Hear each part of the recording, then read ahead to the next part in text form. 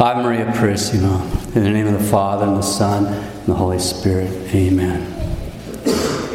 Okay, as we've noted over the past few weeks, right now we're having an absolutely epic disaster, a Henry VIII moment in the Catholic Church.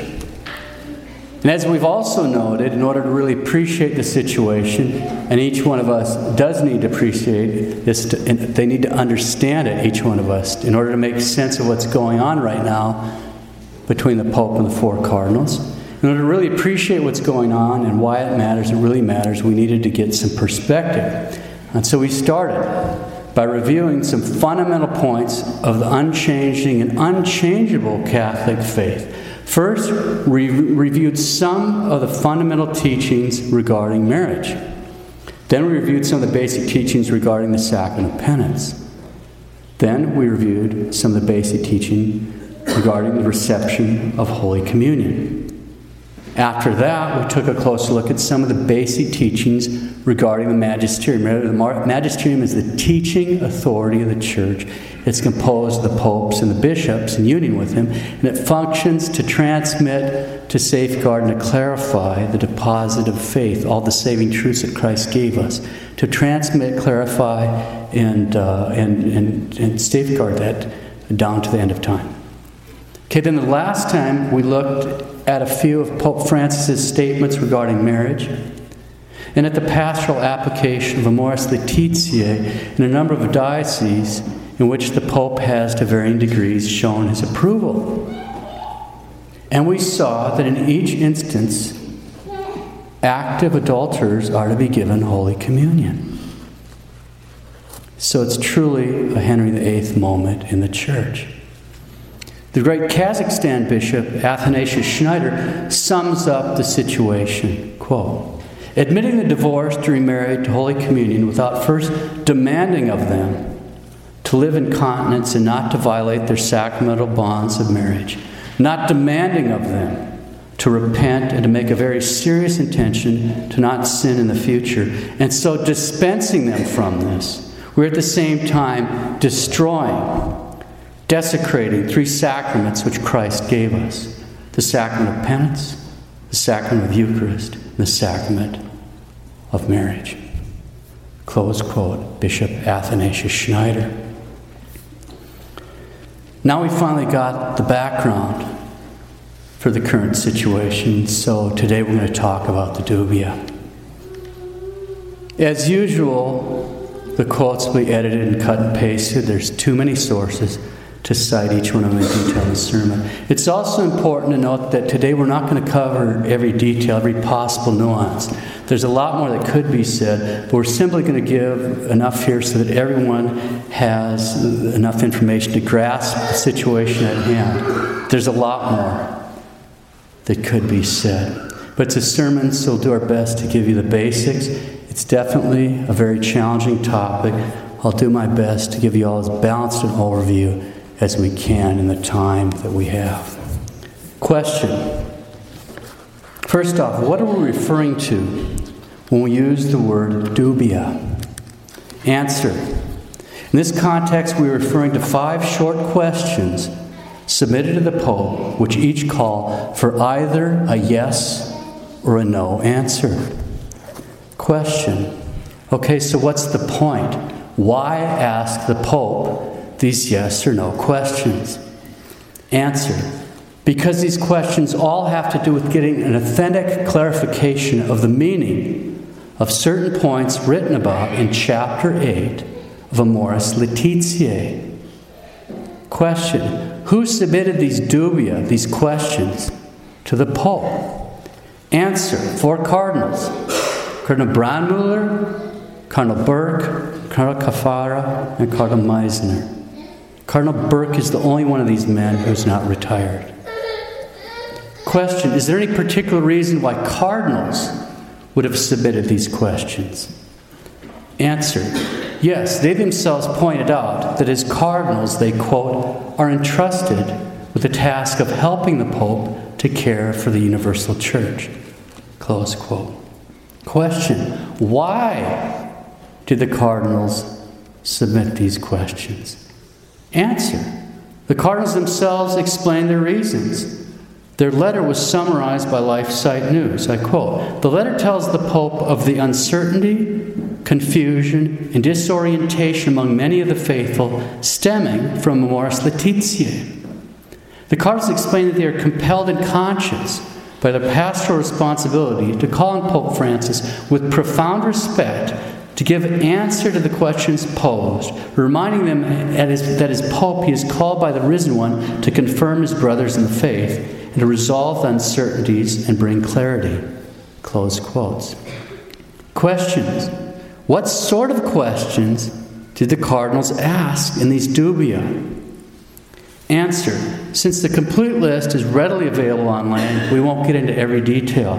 For today, for the sake of the sermon, we'll just consider 2 of the questions. They've been slightly edited, but we'll still be able to get the gist of them. Okay, so the first question.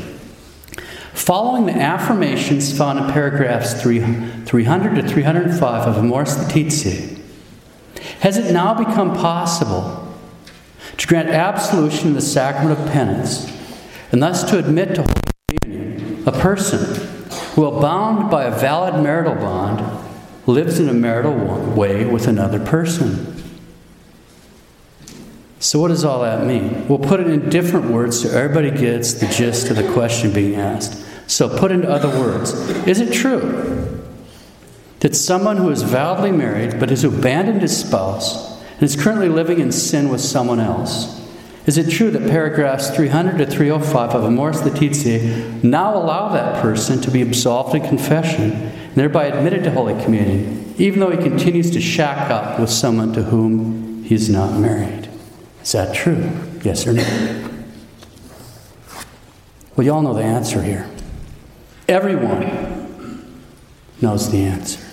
Everyone, even the bishops of Malta, the bishops of the Buenos Aires region of Argentina, and the Bishop of Rome.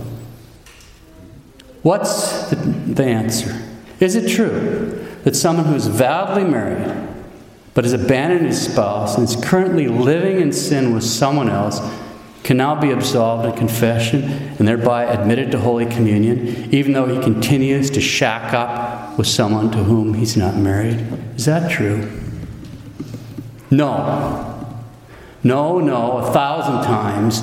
No, it doesn't matter what Amoris Laetitia, or the bishops of Malta, or the bishops of Buenos Aires, region of Argentina, or the Bishop of Rome, or any other cardinal, bishop, priest, theologian, you name it. It doesn't matter what any or all of them in the whole world say, the answer is no.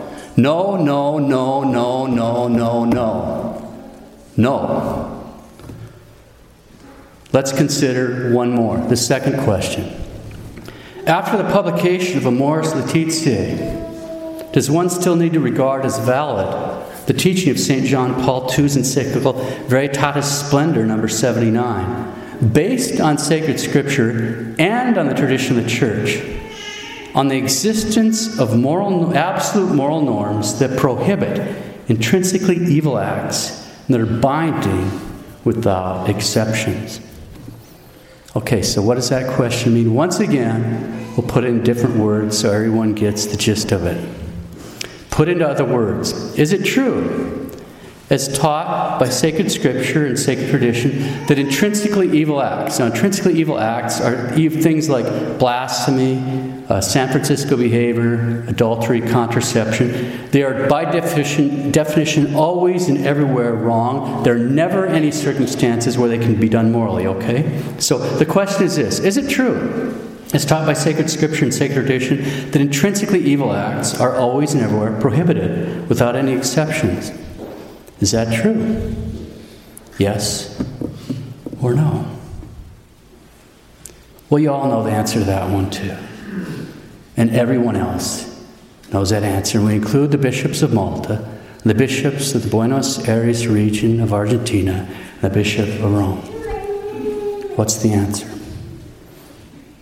Is it true, as taught by sacred scripture and sacred tradition, that intrinsically evil acts like blasphemy, like adultery, are always and everywhere wrong, and there are never any circumstances which they can be done morally? In other words, is it true that intrinsically evil acts are intrinsically evil? In other words, that they're always permitted, everyone, everywhere. Is that a yes or no? Of course it's yes. Of course, intrinsically evil acts are intrinsically evil. And they're always and everywhere prohibited, with no exceptions. And it doesn't matter whether Amoris Laetitia, or the bishops of Malta, or the bishops of the Buenos Aires region of Argentina, or the Bishop of Rome, or any other cardinal, bishop, priest, or theologian in the whole world says. The answer is yes. Intrinsically evil acts are intrinsically evil and are always and everywhere prohibited. Period. Close the book. Okay, so we've looked at two of the questions. The rest are all in a similar vein. Everyone has the basic idea here. These are simple yes or no questions, asking in so many words whether or not Amoris Laetitia has changed specific teachings. Each of these questions pertains to teachings that are already found in Scripture and tradition, teachings which have been infallibly taught by the ordinary magisterium, which, as we remember, pertains to those truths which have been taught always and everywhere by all. These are very, very serious questions. They're literally salvation issue type questions. Each one of them is literally concerned with salvation issues, and they're all yes or no. And every one of you here, just as soon as you know what the question is, already knows the answer to each one of these questions. Question: when was the Pope presented with these 5 dubia? Answer: on the Feast of St. Januarius, September 19th, 2016, almost 160 days ago. Question: what sort of response to these yes or no questions did the Pope give to the cardinals? Answer: he refused to answer. Question: how did the cardinals respond to the Pope's refusal to answer? Answer: they waited almost 2 months and then released a copy of the letter to the Pope, as well as a copy of the 5 dubia, along with an explanation of their actions.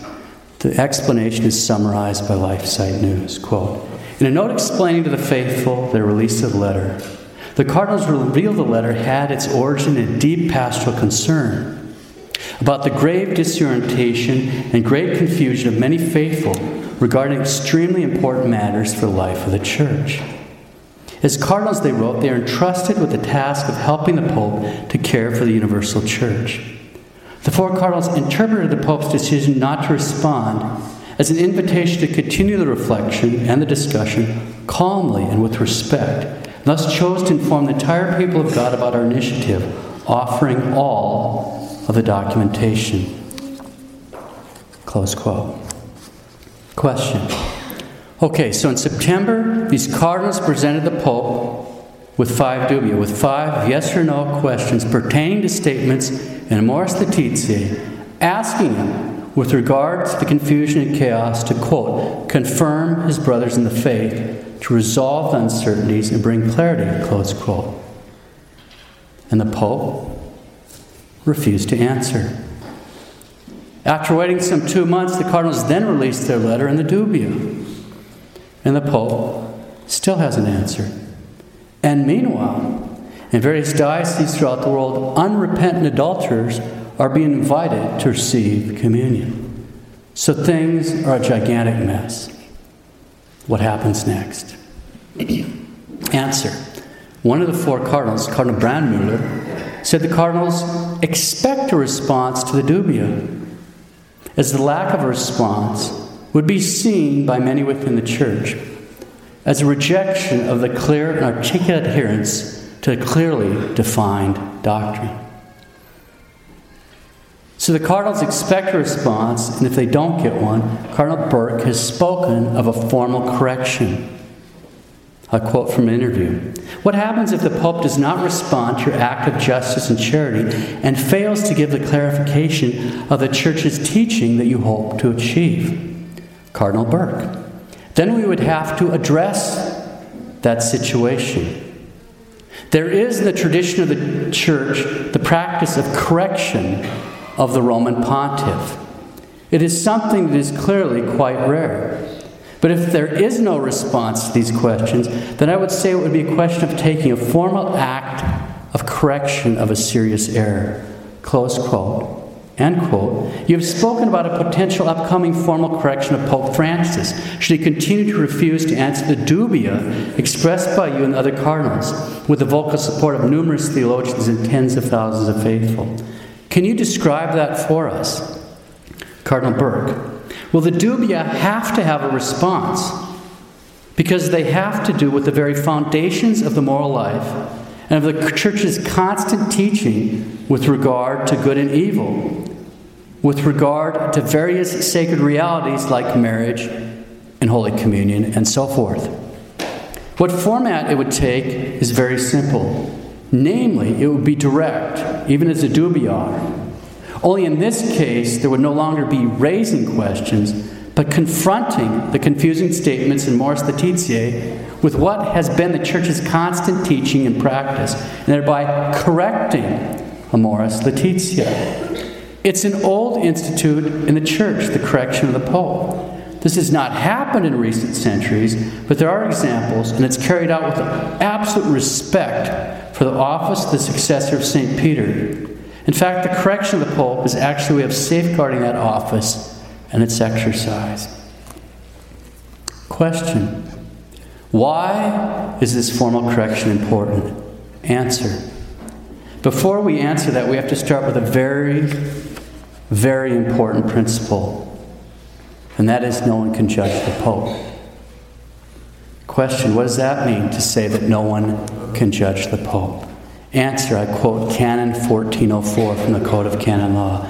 The first see is judged by no one. From a commentary. It is a fundamental principle based upon divine law that the first see, the Roman pontiff, cannot be judged by any human power, ecclesiastical or civil. This is a prerogative which, being the supreme judge in the Church, even the Pope himself cannot renounce. Close quote, the Canon Law Society of Great Britain and Ireland. In other words, the Pope is judged by no man because he has no earthly superior, and therefore cannot be removed except by God or condemned except by a future Pope. This is really important. The Pope is judged by no man since he has no earthly superior, and therefore cannot be removed except by God or condemned except by a future Pope. Each one of us needs to keep this firmly in mind now. The Pope is judged by no man as he has no earthly superior, cannot be removed except by God or condemned except by a future Pope. We need to keep that firmly in mind because for the rest of this sermon, we're going to be talking about the possibility of a heretical Pope. Be very careful not to fall into this trap. Ask Our Lady right now to help you listen carefully to everything, to suspend your judgment during this sermon right now till you get the whole picture, and to listen to the whole thing. It's going to take a while to explain all this. And remember that no one judges the Pope except God. He's right there. He's not here in the pulpit. He's not there in the pews. That's who judges the Pope. What we're going to talk about is very dangerous. So please listen carefully to all of it so you all can see how it fits together and don't fall into the trap. The object of this sermon is not to tempt a bunch of y'all to fall into hell. In case you've been warned. Ask Our Lady for help right now. Now let's start this section by talking about heresy and heretical statements. Question. If someone writes or says something heretical, if they make a heretical statement, does that mean that he's a heretic? Answer. In order to answer that question here, we need to first make sure we know what a heretical statement is. Then we need to make sure we know what a heretic is, okay? So first off, what is a heretical statement? A heretical statement is a statement that contradicts a divinely revealed truth. It expresses a false doctrine or a false interpretation of a true doctrine. For example, denying anything in the creed would be a heretical statement. Denying that Our Lady is the Mother of God would be a heretical statement. Okay, so a heretical statement is a statement that contradicts a divinely revealed truth. Does that mean that someone who makes or believes such statements is a heretic? No, it does not. A person who makes or believes heretical statements could be someone who's poorly catechized, ignorant, or just wrong. But he might very well not be a heretic. Now this is super easy to understand once we know what a heretic is. Okay, so what is a heretic? An actual heretic, also known as a formal heretic, is a baptized person who is guilty of the voluntary and obstinate denial of one or more truths revealed by God and proposed by the church for belief. In other words, he's guilty of formal contempt of the truthfulness and authority of God himself. This is serious, serious business. A formal heretic has that voluntary and obstinate note to him. He's willingly and obstinately sticking to this position. A formal heretic, by committing this horrific mortal sin, instantly loses the supernatural gift of faith and hope and charity. It's all gone. All of it. Every last speck. Gone. The formal heretic has fallen from supernatural heights to absolute depths of sin. St. Thomas points out that the smallest amount of grace in a person is greater than the entire creation. And in the formal heretic, it's all gone. He's thrown away the gift of faith, the faith without which it is impossible to please God. And God's under absolutely no obligation to restore that lost faith. Absolutely no obligation. This man willingly threw it away. Which means, barring an absolutely astounding miracle, that this man, this formal heretic, is going to hell forever. So the man who makes or believes statements that contradict a divinely revealed truth, but doesn't realize this truth was divinely revealed and proposed by the church for belief, that man is just wrong. He doesn't sin against the faith. But the formal heretic is the man, the baptized man, that not only makes or believes statements that contradict the divinely revealed truth, but he also actually realizes what he's doing. He actually realizes that the church proposes his truth as being divinely revealed, and that he deliberately, willfully, and obstinately continues to stick to his errors. And barring an absolutely astonishing miracle, he's damned himself. Question. Now, what does all this have to do with the dubia? Answer. We've seen the questions are very, very serious. Let's take a closer look at what we mean by very, very serious. Cardinal Burke has explained that, quote, we're not asking the questions as a merely formal exercise. We're not asking questions about positive ecclesiastical law, that is, laws that are made by the church herself. These are questions that have to do with the natural moral law and the fundamental teaching of the gospel. Close quote. These are questions that have to do with the natural moral law and the fundamental teaching of the gospel. One professor wisely points out the implications here. Quote, Pope Francis' adherence to the positions mentioned in the dubia is not claimed to be formally heretical, but is taken to be simply erroneous, that is, to be made in ignorance of the fact, the rejections of divinely revealed truth. The reason for taking this stand is presumably that any Catholic, and especially the Supreme Pontiff, should be given the benefit of the doubt when they express heretical views, and not be accused of heresy until they uphold these views pertinaciously after being informed that these views are heretical.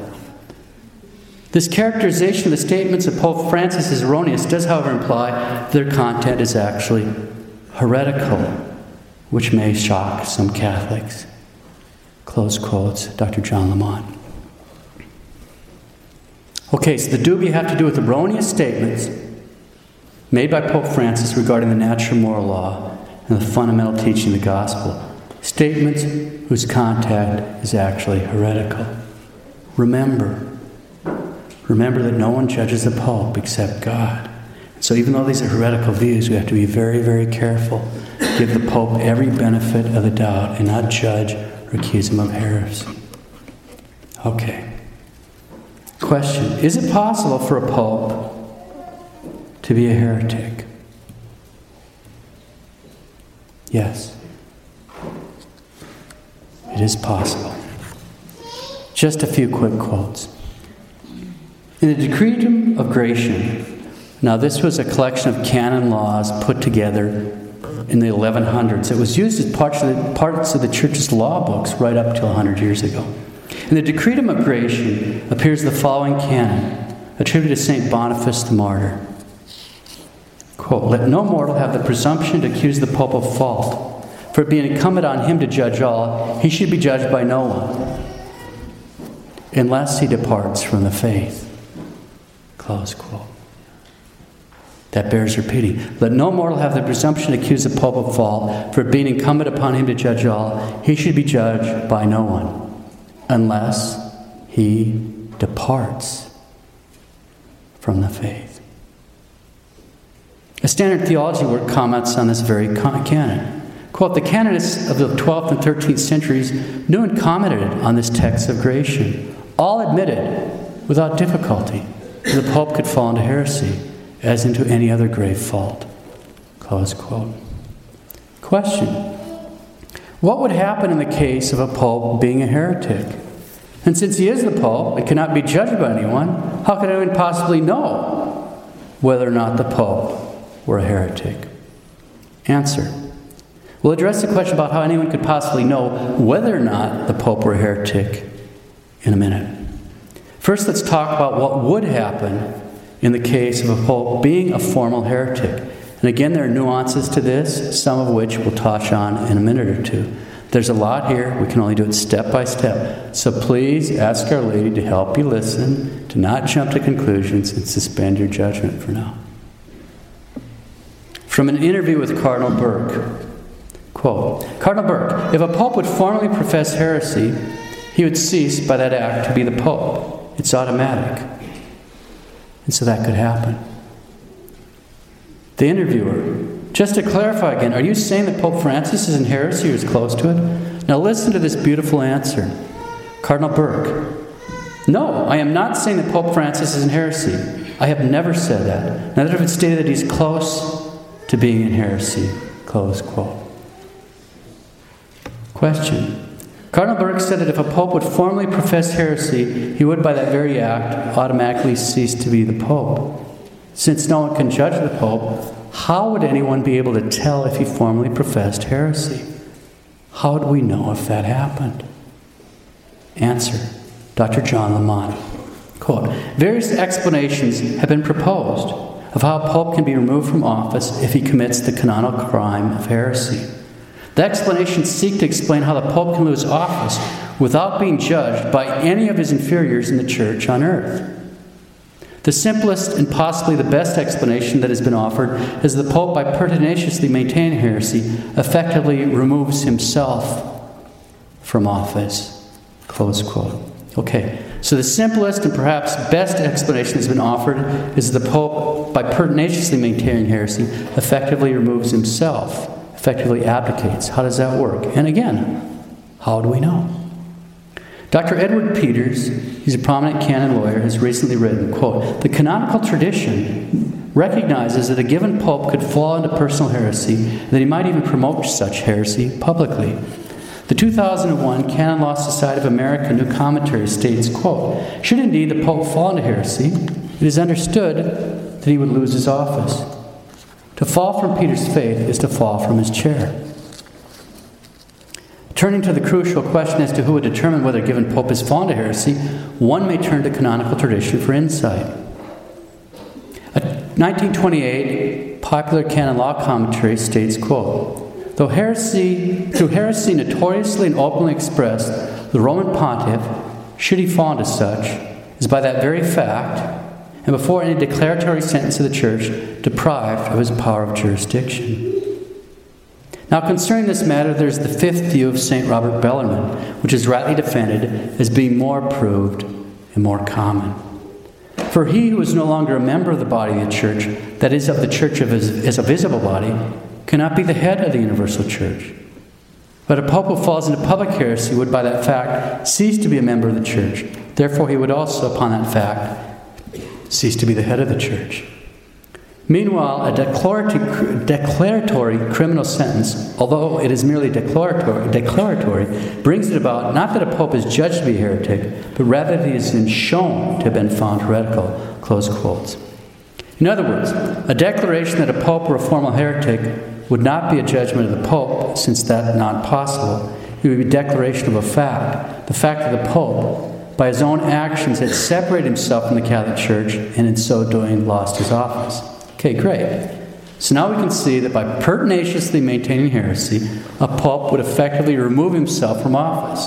And that a declaration that this had happened would not be a judgment of the pope, since that's not possible. It would be a declaration of a fact. The fact that the pope, by his own actions, had separated himself from the Catholic Church, and so doing abdicated, had lost his office. But we're still left with some very, very important questions. How does that work? And who would make that declaration? And upon what would it be based, since no one can judge the Pope? Everybody, I hope, sees the problem here. It's really important. And when we're talking about the possibility of a heretical Pope, we don't want to fall into heresicism ourselves. This is dangerous stuff. Let's turn to the commentary of an eminent Italian theologian of the 18th century, Father Pietro Ballerini.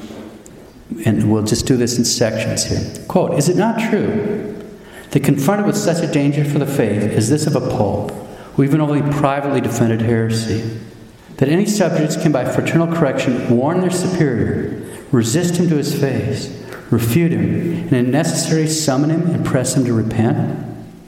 The cardinals, who are his counselors, can do this, or the Roman clergy, or the Roman Synod, if being met they judge this opportune." Close quote.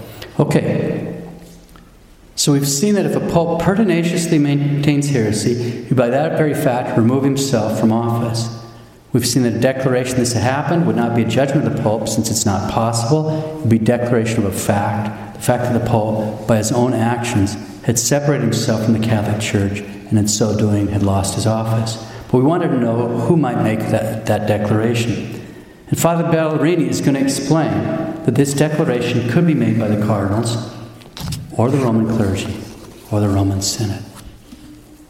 Next, he explains upon what this declaration would be based, since no one can judge the Pope. It's a long quote, so first we'll read through it all, and then we'll sum it up, in other words, to make sure everybody gets a grasp, because this is really important. Quote, "For any person, even a private person, the words of St. Paul to Titus hold, which are found in his Epistle to Titus, chapter 3, verses 10 and 11. St. Paul, avoid the heretic after a first and second correction, knowing that such a man is perverted in sins, since he is condemned by his own judgment." Close quote. That bears repeating. Scripture commands that we must avoid the heretic after a first and second correction, knowing that such a man is perverted in sin, since he is condemned by his own judgment. We continue. "For the person who admonished once or twice does not repent, but continues pertinacious in an opinion contrary to a manifest or public dogma, not being able, on account of his public pertinacity, to be excused by any means of heresy properly so called, because that requires pertinacity, this person declares himself openly a heretic. He reveals that by his own will he has turned away from the Catholic faith and the Church, in such form that now no declaration of sentence of any kind whatsoever is necessary to cut him off from the body of the Church.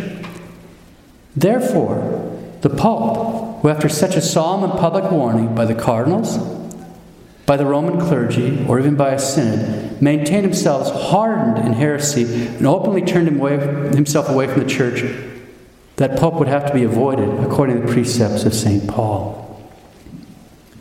So that he might not cause damage to the rest, he would have to have his heresy and contumacy publicly proclaimed, so that all might be able to be equally on guard in relation to him. Thus, the sentence which he pronounced against himself would be made known to all the church, making clear that by his own will he had turned away and separated himself from the body of the church, and then in a certain way he had abdicated the pontificate, which no one holds or can hold if he does not belong to the church.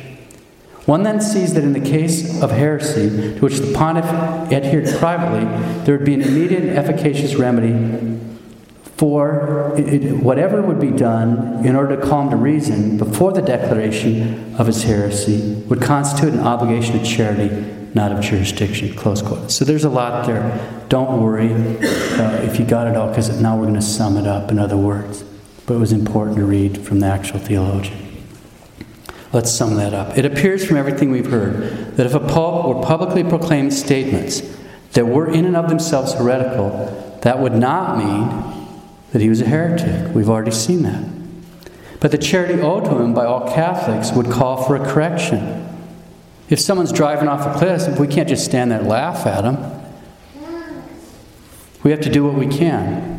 And obviously there are people that are in a better position, a much better position to address this issue than others.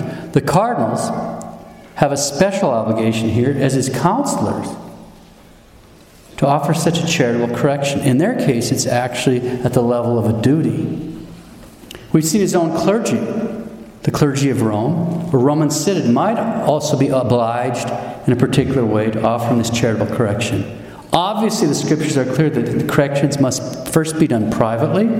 If that correction were refused, then the situation would call for a formal correction. If that correction should be rejected, then another should be offered. And then, heaven forbid, if that should be rejected, Scripture states plainly that we have to, quote, avoid the heretic after a first and second correction, knowing that such a man is perverted in sin, since he is condemned by his own judgment. That's Scripture.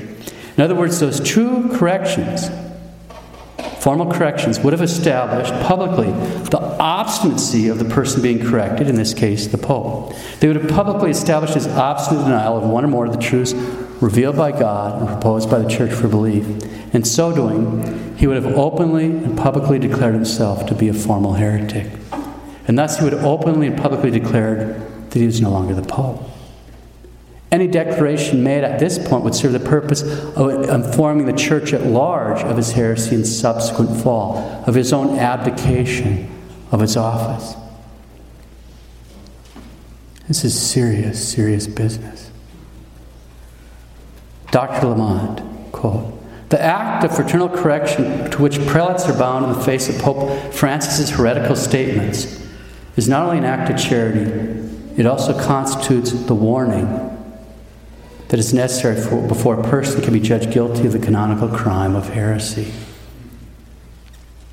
The publication of the Dubia is not such an act of warning. But the formal act of correction that Cardinal Burke envisages would be such an act. If such a warning were repeated twice, and Pope Francis refused to heed both of these warnings, he would become canonically guilty of heresy. This is serious. Some might argue that the Dubia and other criticisms of More Laetitia that have been made already suffice as warnings to Pope Francis, and hence that he can now be judged to be guilty of the canonical crime of heresy. But for the very serious purpose of judging a pope to be a heretic, they do not suffice. The evidence needed for juridical judgment of such gravity has to take a form that is entirely clear and beyond dispute. A formal warning from a number of the members of the colleges of cardinals that is then disregarded by the Pope would constitute such evidence. This is serious. It is to be hoped that the correction of Pope Francis does not have to proceed this far, and that he will either reject the heresies he has announced or resign his office.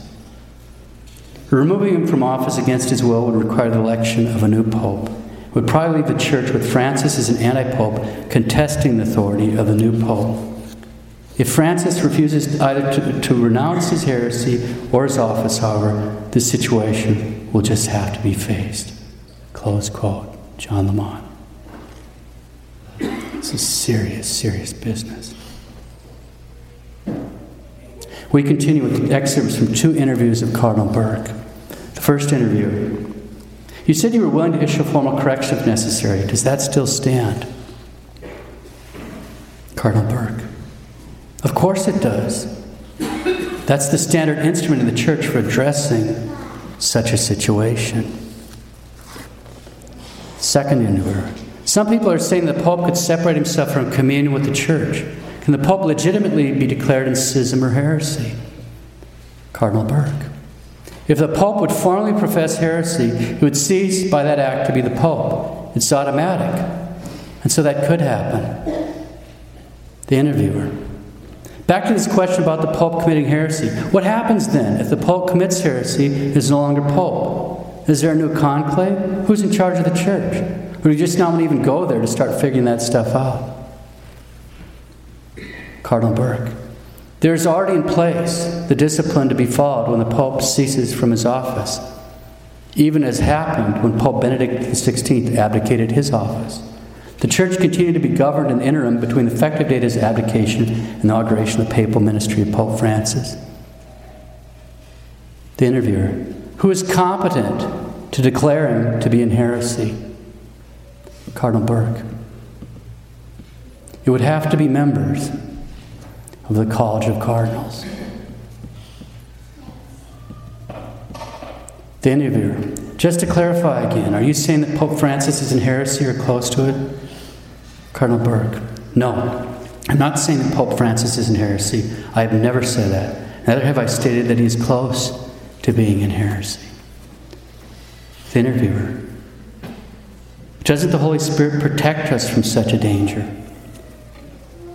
Cardinal Burke. The Holy Spirit inhabits the Church.